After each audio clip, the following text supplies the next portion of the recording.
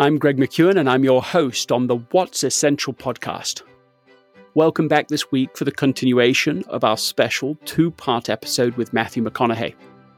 If it's your first time joining, he has recently written a memoir of sorts called Green Lights, looking back on the 50 years of his life on Earth so far. But it's not like most memoirs. This book is full of anecdotes, insights, bold stories. It's hard to turn away once you start reading them, and this podcast episode continues in that spirit. Listen to this two-part episode if you want to get an insider's view on what it takes not only to become successful, but to endure at the top for decades, to deal with the challenges of success, some of them unbelievable, and perhaps even break through to a higher contribution effortlessly. And after this episode, make sure to order your copies of both Effortless and Green Lights at the links in the description. So with that, let's begin with part 2 of Matthew McConaughey. One of my favorite stories in the book is the Dooleys, which seemed to me, if I'm reading it right, perhaps the most formative experience outside of your family. Maybe of your whole life, because of it being at that transition moment. And what a bizarre experience it was, and how isolating, the experience was. That is of course, there are tough and, measurements of what tough is, but that for you was a very tough experience. Tell us the story. Right just from the beginning. It's an amazing story. Well, if I tell it well, it's a 43-minute tell. We don't have 43 minutes. So read it in the book or listen to it on Audible. But so I would say that year and the fact of my father dying were the two biggest seminal moments. But I would agree with you. Let's go to the Australian story, because that one's particular to me. Everyone's had a father or a mother or a sibling that died, and we know how that makes us be essential. Well, the Australian story, I come out of high school and talk about a young man catching green lights. I'm rolling. Meaning my family, you had to, again, follow the rules, discipline, be home, curfews, do your chores, make your grades, everything until the day you were 18. And the day you turned 18 in my family was like a freedom. It was like, okay, no more curfew, no more whatever. If you hadn't learned it yet, you're not gonna. Well, I've just got that newfound freedom, got no curfew. I got a job that's keeping $45 in my pocket at all times. I got a 4 handicap in golf. I've just made my second hole-in-one 11 days after I made my first hole-in-one. I'm dating the best-looking girl at my school and across town. I got a paid-for car. I just won most handsome in my senior year. I'm rolling. I'm woo-hoo-hoo. If we could put it this way, you were all right. Like there's a lot. Catching green lights, baby. So I get this idea. My mom brings it to me. What about being an exchange student? I, like every kid going into college, not sure what I want to be. Boy, but a year abroad, that sounds great. Well, there are 2 slots, Sweden or Australia. I go, my 18-year-old mind, English speaking, Elle Macpherson, beaches, Australia, here I come. So bang, I head off to Australia. Now, the family that's going to take me in writes me this note. Hey, Matthew, looking forward to you coming over here to Australia. We got a great little spot just on the outskirts of Sydney. You're going to love it. Well, I'm looking up Sydney, beaches, all those things of dreams of Australia in my 18-year-old mind. I'm like, the green lights are going to continue. Well, that family picks me up at the airport. And anyway, after about a 3-hour drive to the outskirts of Sydney, mind you, I landed in Sydney. A 3-hour drive, unless you're going in circles, does not mean outskirts of Sydney, where I come from. Yeah. We land at a small country house in the middle of the country, no neighbor in eyesight, no beach in eyesight. It's desert, car stops. Welcome to Australia. Well, okay. All right. I immediately, which is my ethos, to go, not what I was expecting to myself, but I can make this work. I was born in a small town. I like country living. Cool. Well, some things start to happen that are very odd and strange. And again, go in the book or hear the Audible for the details. It's some wild stuff. It's sort of a wonderful black comedy at my expense, if you want to laugh.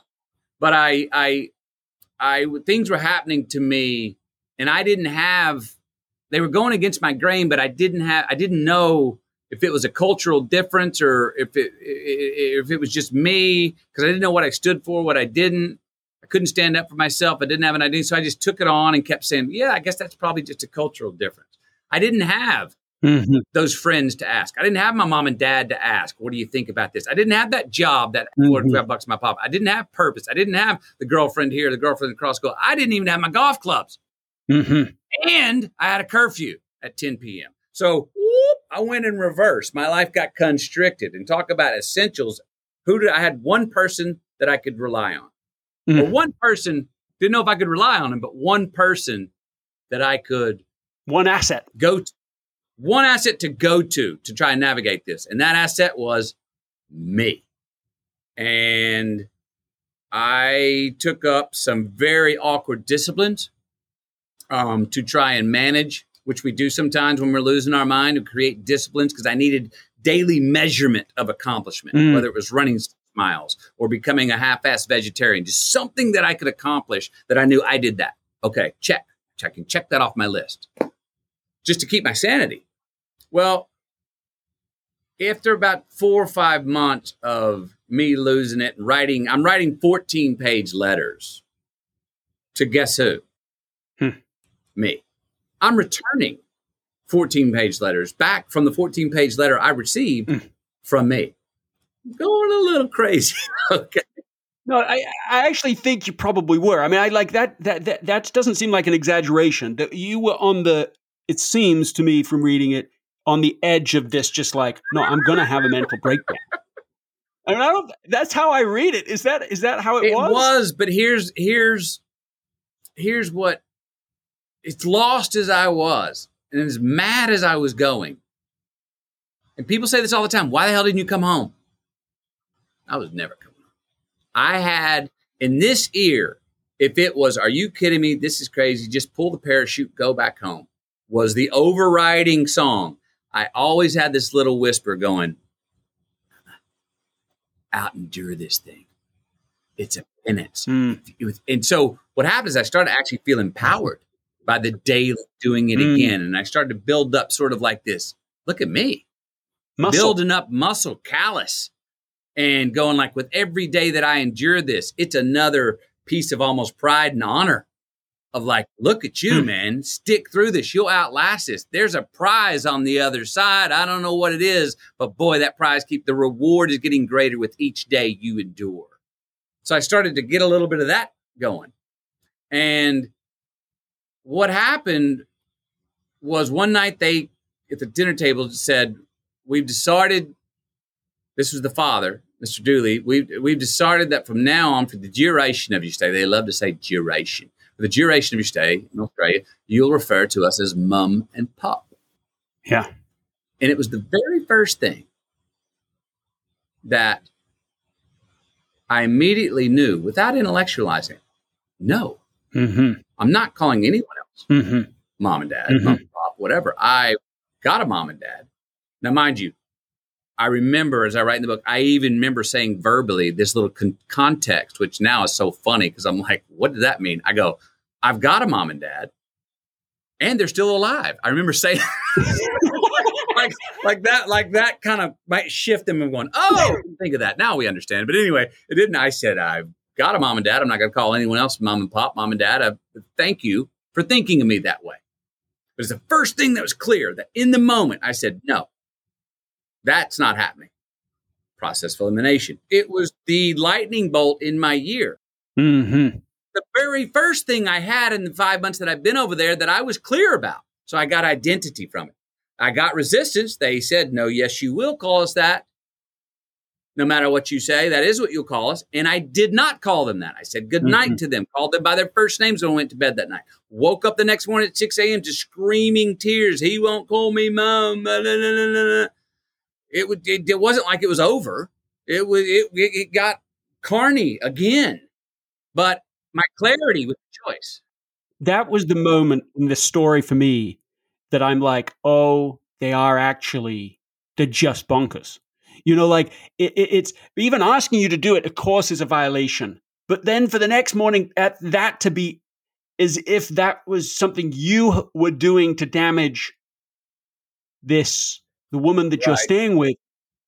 That somehow was a different line. It was a different line, but I got to say this, and I don't know where this came from with me as an 18-year-old, but I went up and sat down with her and put my arm around her and cried with her. Was I crying my own tears because I needed a purge? Yes, but was I also crying because, man, that's odd or that's sad that meant so much, that would mean so much that it hurts. So I had empathy, and I don't know where at 18, people ask, well, how at 18? I don't know. But that moment was major for me. Well, what it sounds like is that you discovered, I think a lot of us discover our values in their violation.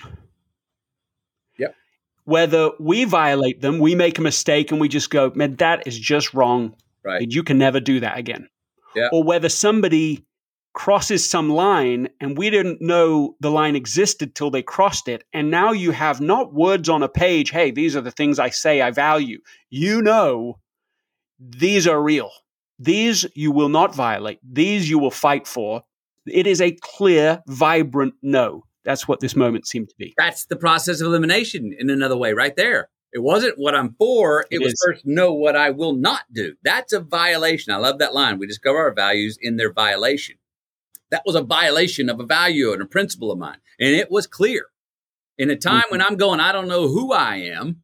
I don't know what I'm doing here. I'm lost. I'm lonely. I'm going insane. Whoop, you gave me clear resistance. You gave me clear violation. You gave me a clear, that's trespassing. Yes.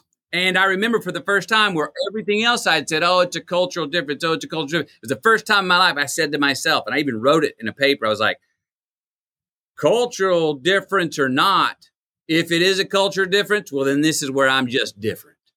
Yes. It was the first time I was able to say that, believe that, and understand that. And so from then on, I had a stance. It's like I had more gravity in my shoes. My heels were on the ground more. It gave me a pump up of like, yeah, you made a mark and you made it on, and I made it on my own. I had to come up with it. I didn't have anyone to check in. I didn't go, hey, we'd like you to call us mom and pop. Hang on just a second. Hey, what do y'all think about that? Should I do? There was no discussion. It was me. And in the moment, it was like no intellectual discussion. No, that will not pass muster. That's not going to happen.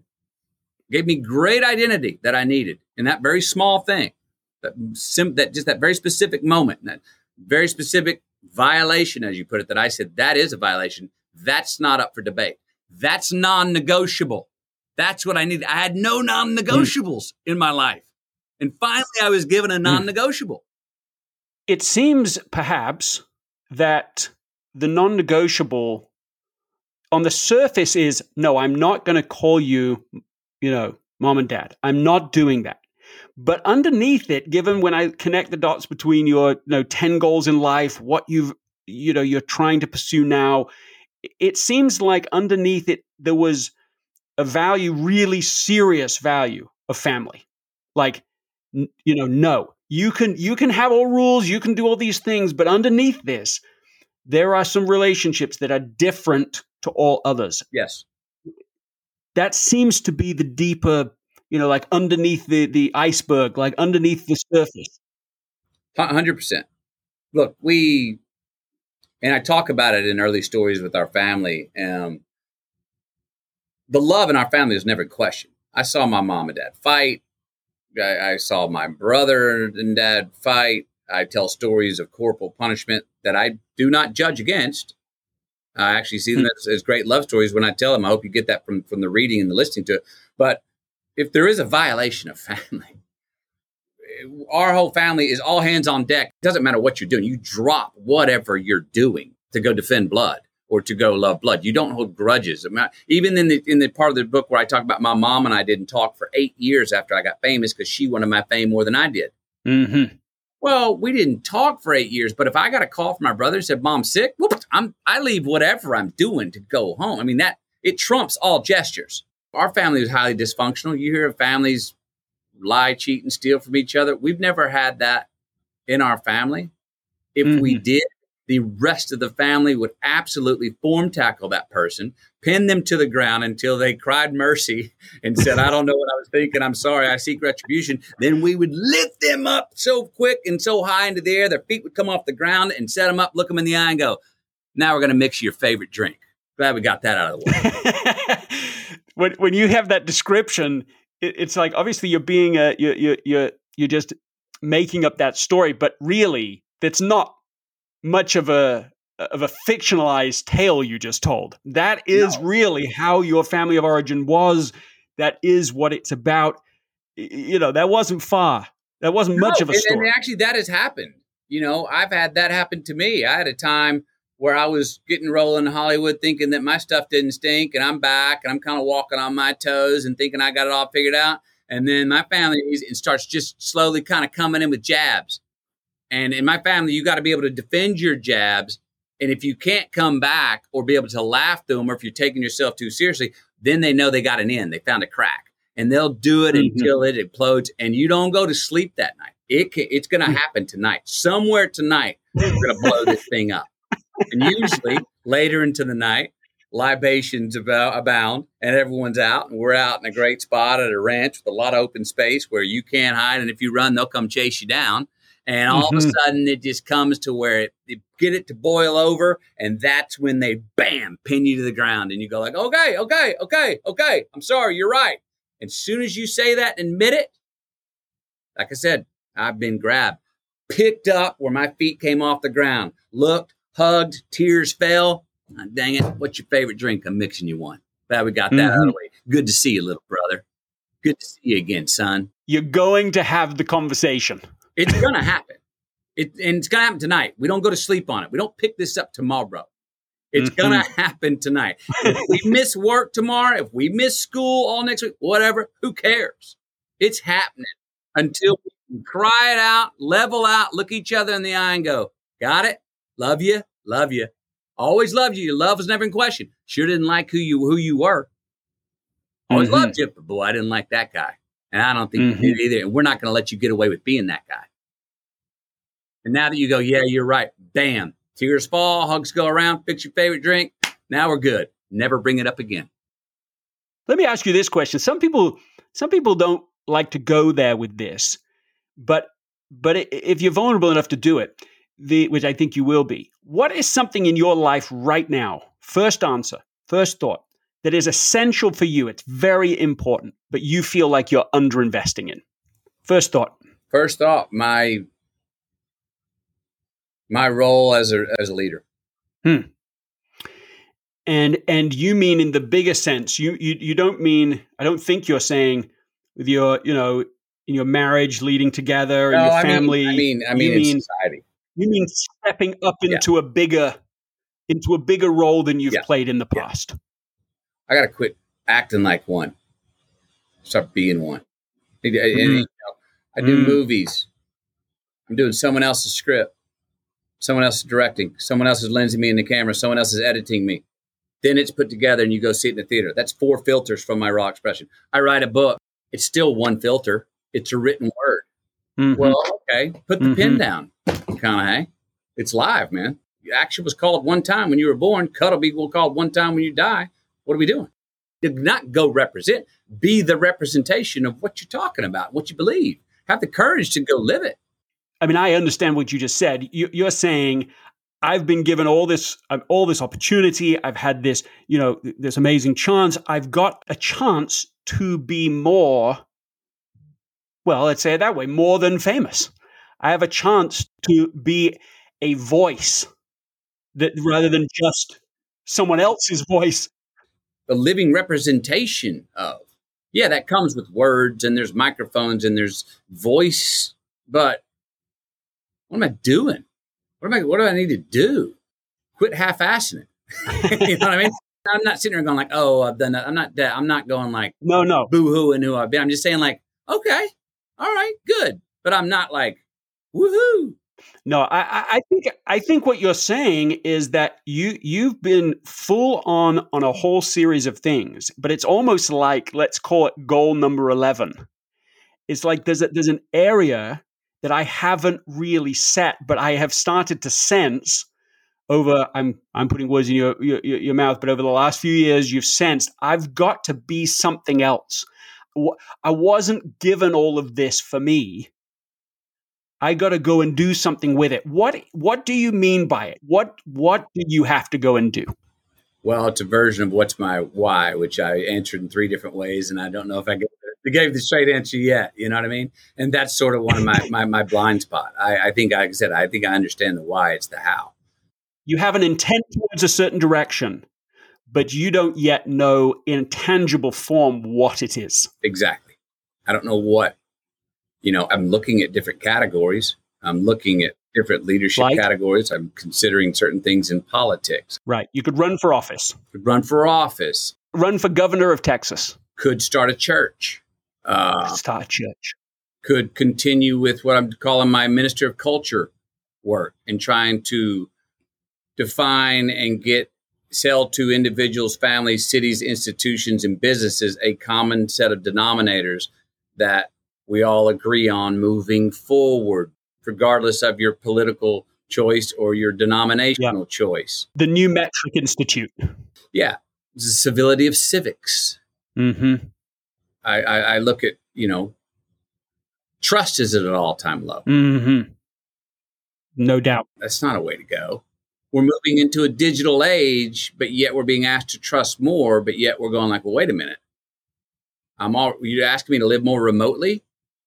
And I'm only seeing you through the screen, but is this my new, and you're asking me to trust you with my information, with my money, with my IP, with these things, and I don't even see it. It's in a cloud somewhere. It's in the third cloud. What?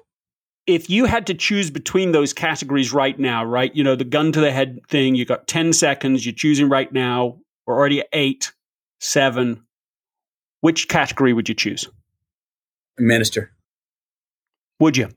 And so you would start a church, and is this a church in your head that is it a big church on Sundays? One of these mega churches? Would it be a mega church, or is it something different to that?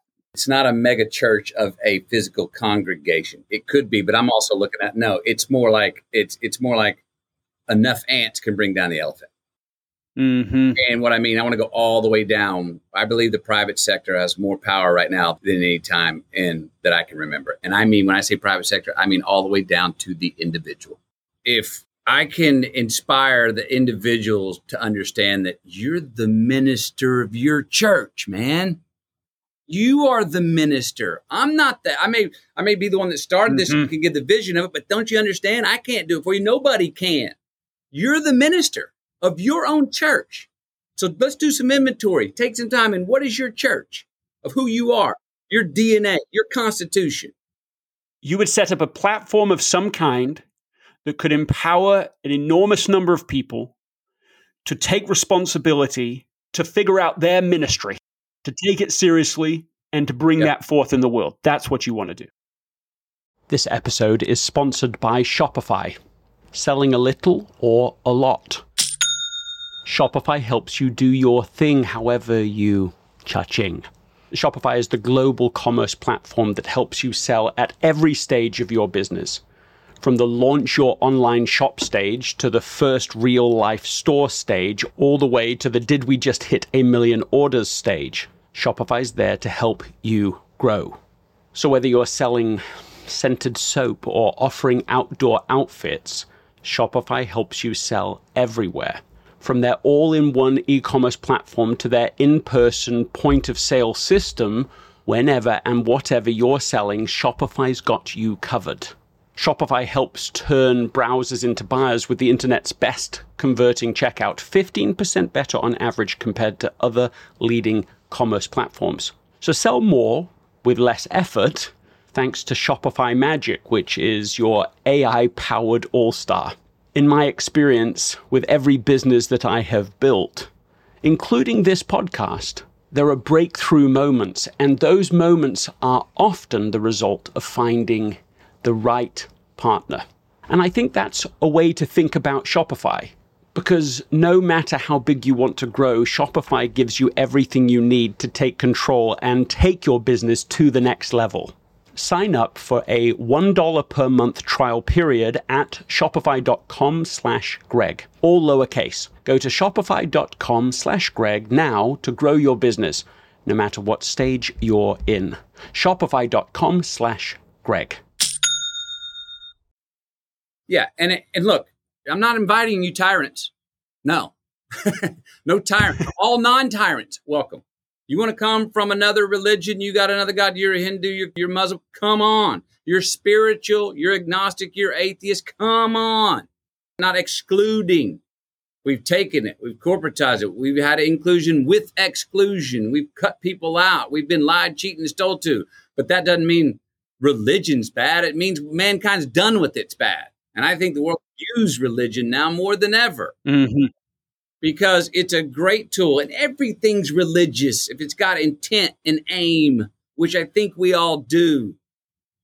So whatever your God or prime mover or Big Bang or Darwinistic evolution or agnosticism, atheism, Hindu, Jewish, whatever, come on, man. We've got a common set of denominators here that we all agree on what we should value in ourselves and each other. And it's going to take some sacrifice. We got to have a little bit longer view of where we deem ourselves gratified. We're hung up on this immediate result BS. And time again, we see that it doesn't pay the rent for long. Time and time again, we see it as a green light, but it's a battery-powered green light, not a solar-powered green light. And if you don't want to chase down, if you don't believe in God, hell, chase your better and truer self. Chase your more transcendent self. Sure. Who out there doesn't want to be a little more true, a little bit better tomorrow? You're saying, put away the labels. We actually agree on way more than we disagree on. Let's be in service of each other to do something that really matters. What would success look like for you? Sitting here right now, will you say, I would know I had checked that off, or at least be able to say, like the other 10, look, I'm on the path. You'd know that you were feeling good if what? Ooh. Boy, let me think here, because I have ideas for like what I think immediate measurable success would be. I believe that crime rates could go down. I believe that more employees could be happier doing good work in the company they're working for. I believe divorce rates would go down. I believe that in equal opportunity. I'm not sure about the definition, the always moving definition of equality. I'm not looking for a kumbaya existence, and I'm not looking for, hey, we're all the same. I believe in, hey, bring your tribe, wave your flag, come on to the same party. I like your difference. Unity and diversity. But what is it for you? What does success, not just the end result, but what would success be for your part of this journey? Like, how would you know you were making meaningful progress on goal number 11? Quality of life across the globe would improve. Gross national happiness would rise with GDP. Redefining what happiness is. More joy in the doing.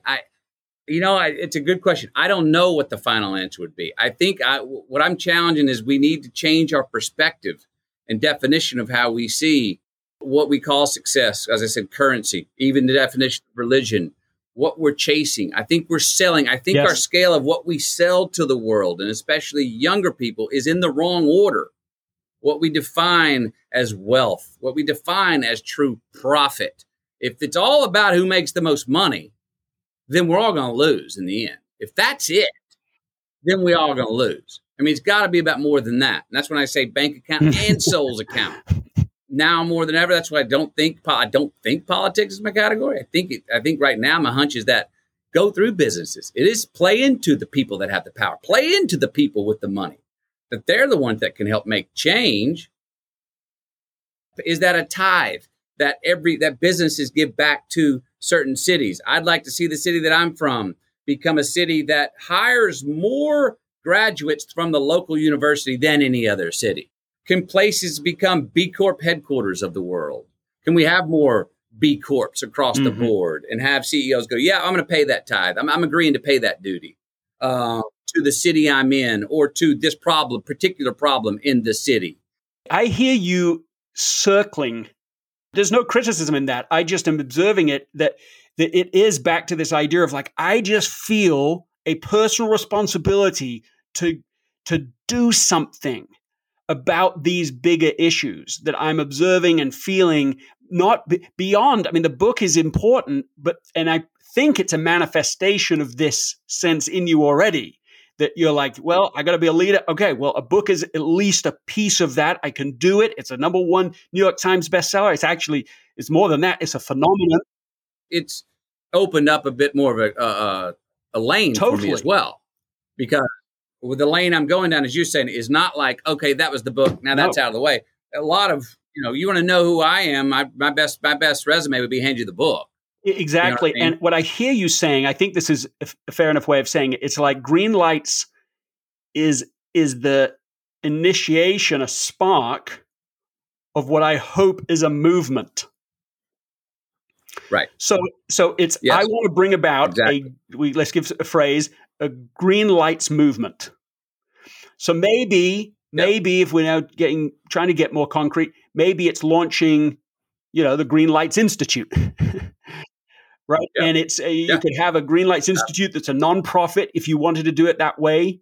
I could see, Arianna Huffington is a friend of mine, and with her Thrive Global, she's created a platform where people can talk about, not dissimilar in the sense of like, she's saying, look, success has to be better than how we've been defining it in the past. It's got to include a broader sense of thriving, not just money and fame. And so she's created that platform. Of those two options, like an institute, like a nonprofit institute that tries to create policy and a space there, that's like, call that option 1. And then option 2, you have an actual sort of digital platform where people can communicate, and it's kind of a Thrive Global type thing. Of those two, which speaks to you most? Now, what's the second one is like, it's online, it's a destination online where people come to the proverbial Green Light Institute or the proverbial church of their choosing, and that within the institute, Thrive Global is like where, I think she has, I don't know the number now, but like 30,000 different writers. Anyone, not anyone, but almost anyone can come and write, and they can publish, and it's in certain categories. And so it's an opportunity to have more and more people communicate and share around the themes of Thrive. So I could imagine a similar thing, but around green lights and a series of principles you care about. Of those two, which just hits you when I'm sharing it? I understand the first one more clearly. I understand the first one as a destination and a curation of thoughts and a place to go for that thought, and a redefinition of what the thrive is. Option 2 is like for the masses, where you're saying, I'm going to start a website. It's going to have the opportunity for people to publish and share their thinking. And it's, she started HuffPost at one time, and that became, massive, millions and millions, one of the most visited sites on the internet. And now, in a sense, she's doing the same thing, but now with a very, like an agenda with it. It's like, I want people to come and be able to talk and learn and discuss these themes. Mine would be more the democratic way, the second for the masses, just because we individually, it has to be personal. And we individually have to have our own talk in the mirror. And so that's a much more democratic idea, that if I can get to the individual, now is that, I don't think it's self-help. I don't think it's self-motivation. It is those things, but. You don't like that framing of it, but you think it still is probably in some close to that arena. Well, all right, like this, I understand it's hard to change people's behavior. And I'm a big fan of, actually the arts and the engineering, isn't it? If you engineer a situation right, people do better for themselves without even knowing it. And boy, there's great value in that. And I'm for that. At the same time, I'm like, no, man, I'm telling you, we can change behavior. We just got to redefine some words that we've kind of stereotyped into meaning for us about what meaning of life is, and what we're doing, and what success is, and what wealth is. And if I can measure that, and this is why I think it's got to be for profit, because it's actually in a way redefining what profit is, because it should be for profit. Now, is, again, of what currency? But I also think it should be for profit, where you're saying, actually, a company who practiced this way actually made more at the end of the year. Is it because we reward that company, or is it actually because, as say like a John Mackey with Conscious Capitalism would say, no, actually that's that's just better business, and we're going to be more in the black at the end of the year because of it. I don't know exact, but I think it has to be for profit, and it has to say that, look, there's measurable reason why this adds value to your life and your bank account and your relationships. So if you launched a business that itself was sustainable, profitable, but its result, what its double bottom line, its other bottom line is that the output was that people were empowered in the way you're describing, where they were able to understand clearer how they can make a unique contribution in the world, how they can recreate and invest in themselves in a way that they can bring forth more of that potential. You go, yeah, that I'm good. I would feel satisfied. I'm digging that. I'm firing out of bed on Monday morning now. I can't wait to get to my desk, proverbial desk now. I'm going, here we go. Now we're alive. I feel this thing in action. It's not exclusive. It's not a destination. It doesn't have a certain border around it that I've got to click into, get into it, and then export the thing. No, it's an epidemic. No, it's the kind of epidemic we don't want a vaccine for. Here we go. Here we go. Now I'm feeling like we're in the game. Now I'm breaking a sweat. Now it's a verb. Yeah, what it seems to me is that you've spent years and years. It's like something's been growing. You've thought about it deeply. You're not coming to this surface level. This is not like little platitude. But that it's almost like a curse of knowledge, because you go, oh, I've got so much in my head about this that I can only scratch the surface when I'm talking about it normally. And I can't get any clearer to, like, how do I actually start executing on this genuine and deep desire? That's what I hear. Correct. You're correct. That's the place I am now, and that I'm working on. And one of the reasons I'm really enjoying this conversation is you're challenging me in ways that I'm going, ooh, I want to get to a place where those answers are clear, where I understand them, and I need to be challenged right now. And I'm welcoming those challenges, because my desk is full of wonderful ideas, and they're in the funnel. They're in the funnel of the why. But I got to find the how in all these and go, wait a minute, let's get rid of that crap on the desk, because now we're central. Right. I got to, as my buddy tells me, I got to trim the mullet. Yeah, trim the mullet. I like it. And it's so broad. As I hear you talking about them, it's because you care about these different principles. It's not like you're going, well, that doesn't matter. That doesn't matter. They do all matter. But in a sense, it keeps you from being able to actually feel like, I'm making progress. We are going somewhere here. So, okay. So let's say you have a weekly something. You're interviewing someone. People can tune in. People can come in. They can. Okay. Maybe there's some sort of fee to enter, right? There's like some way they access this, and all access pass for a year, or they come in once a week. Okay, there's that element. Is that sufficient? I'm thinking it's probably not sufficient for you. So beyond that, would you say, oh, yes, I would love to have coaches certified in what we're talking about, and they go out there and train people and work with people in small groups? When you hear that description, do you go, yes, I would love that? Yes. Well, that's very part and parcel with the original idea of whether it was called Greenlight Institute or Ministry of Culture, that there become other ministers, that there become other head greenlighters that are creating green lights for themselves and for the most amount of people. And where is that choice? That choice of considering, with all the choices we make, of what's good for me, and also, is this a good long-term decision? Am I going to look back and enjoy the view with this decision? And how many people does this help? And so at Greenlighters, I had different ministers that go off from the Ministry of Culture. So yeah, that's the kind of spread the epidemic that I'm talking about. And then you have people on the ground in different places, and there's a network of those. Yeah. So you are saying that was really what you just said was, yes, I would want people. I mean, I certified. They can become part of this. They can build their own community. They can have their green light tribe that they can influence and so on. Okay, so beyond that, would you imagine that there was online training, like actual, some of those coaches come back and they actually are doing teaching segments, and people can then watch those videos beyond the things that you yourself are, where you're interviewing people? Yes, and I would also want to, at a time like this, bring opposites together, meaning bring people from different religious faiths to come have a conversation. Bring, I've thought about this. Do I go on and this is not the answer, but it's another maybe spoke in the wheel.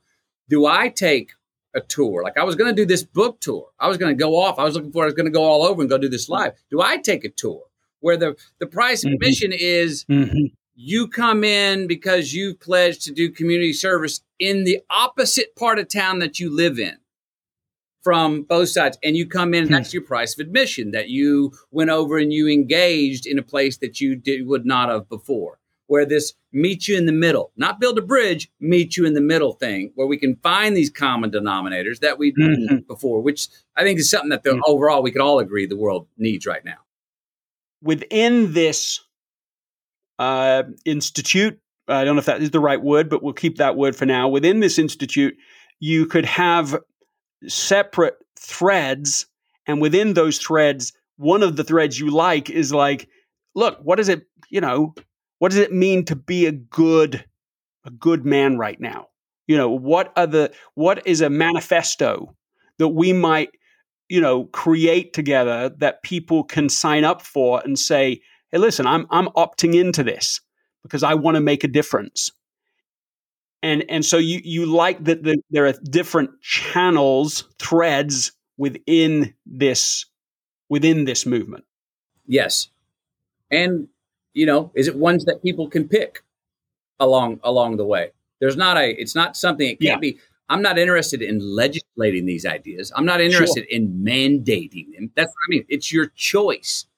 And if you fail, if you seek real retribution and come back and go, I failed, I seek real retribution. We agree you seek retribution. Come on back in, man. You bogeyed. You screwed up. It's not like, okay, you're slammed, you're sued, you're out, you're pasted all over the news. No, it's not a legislation. Nobody likes to be told what to do, especially me. And I don't want to be mandated anything. That's why the political category does not feel like the right thing for me. Yeah, you aren't trying to legislate this agenda. But you're still trying to have an agenda. But you want it to be, people can opt into it. If there's not something here for them, fine, you go your own way. But maybe Green Lights, the book, is not supposed to be just a book. Maybe it's the beginning of a movement, and you want to see that come into fruition. Yes. It really matters. What you didn't get given green lights for you. You didn't get a book that is doing what this is doing for you. You didn't just write a successful memoir. The book is a phenomenon. It's obvious it's going to be. It's going to reach to a lot of people, and what you're describing just has to happen. It needs to come into manifestation. That's what I think. We'll talk about it more. Thank you. I'll find you. Thank you, sir. Matthew, real pleasure. Take care. We'll talk to you. All right. Ladies and gentlemen, essentialists, one and all, we've come to that moment again, the end of the show. Thank you really sincerely for listening. It's been amazing to see what's happened already with this show. The show has become, in fact, the top 3% of podcasts globally within just the first 5 months of its launch. And that's because of you. You have made this special. And I want to end, as I always do, reminding you that if you don't do anything else, just ask what's essential and eliminate as much as possible everything else. This episode is brought to you by the Yap Media Podcast Network. I'm Hala Taha, CEO of the award-winning digital media empire, Yap Media, and host of Yap Young and Profiting Podcast, a #1 entrepreneurship and self-improvement podcast where you can listen, learn, and profit. On Young and Profiting Podcast, I interview the brightest minds in the world, and I turn their wisdom into actionable advice that you can use in your daily life. Each week, we dive into a new topic like the art of side hustles, how to level up your influence and persuasion, and goal setting. I interview A-list guests on Young and Profiting. I've got the best guests, like the world's #1 negotiation expert, Chris Voss, Shark Damon John, serial entrepreneurs Alex and Layla Hermosi, and even movie stars like Matthew McConaughey. There's absolutely no fluff on my podcast, and that's on purpose.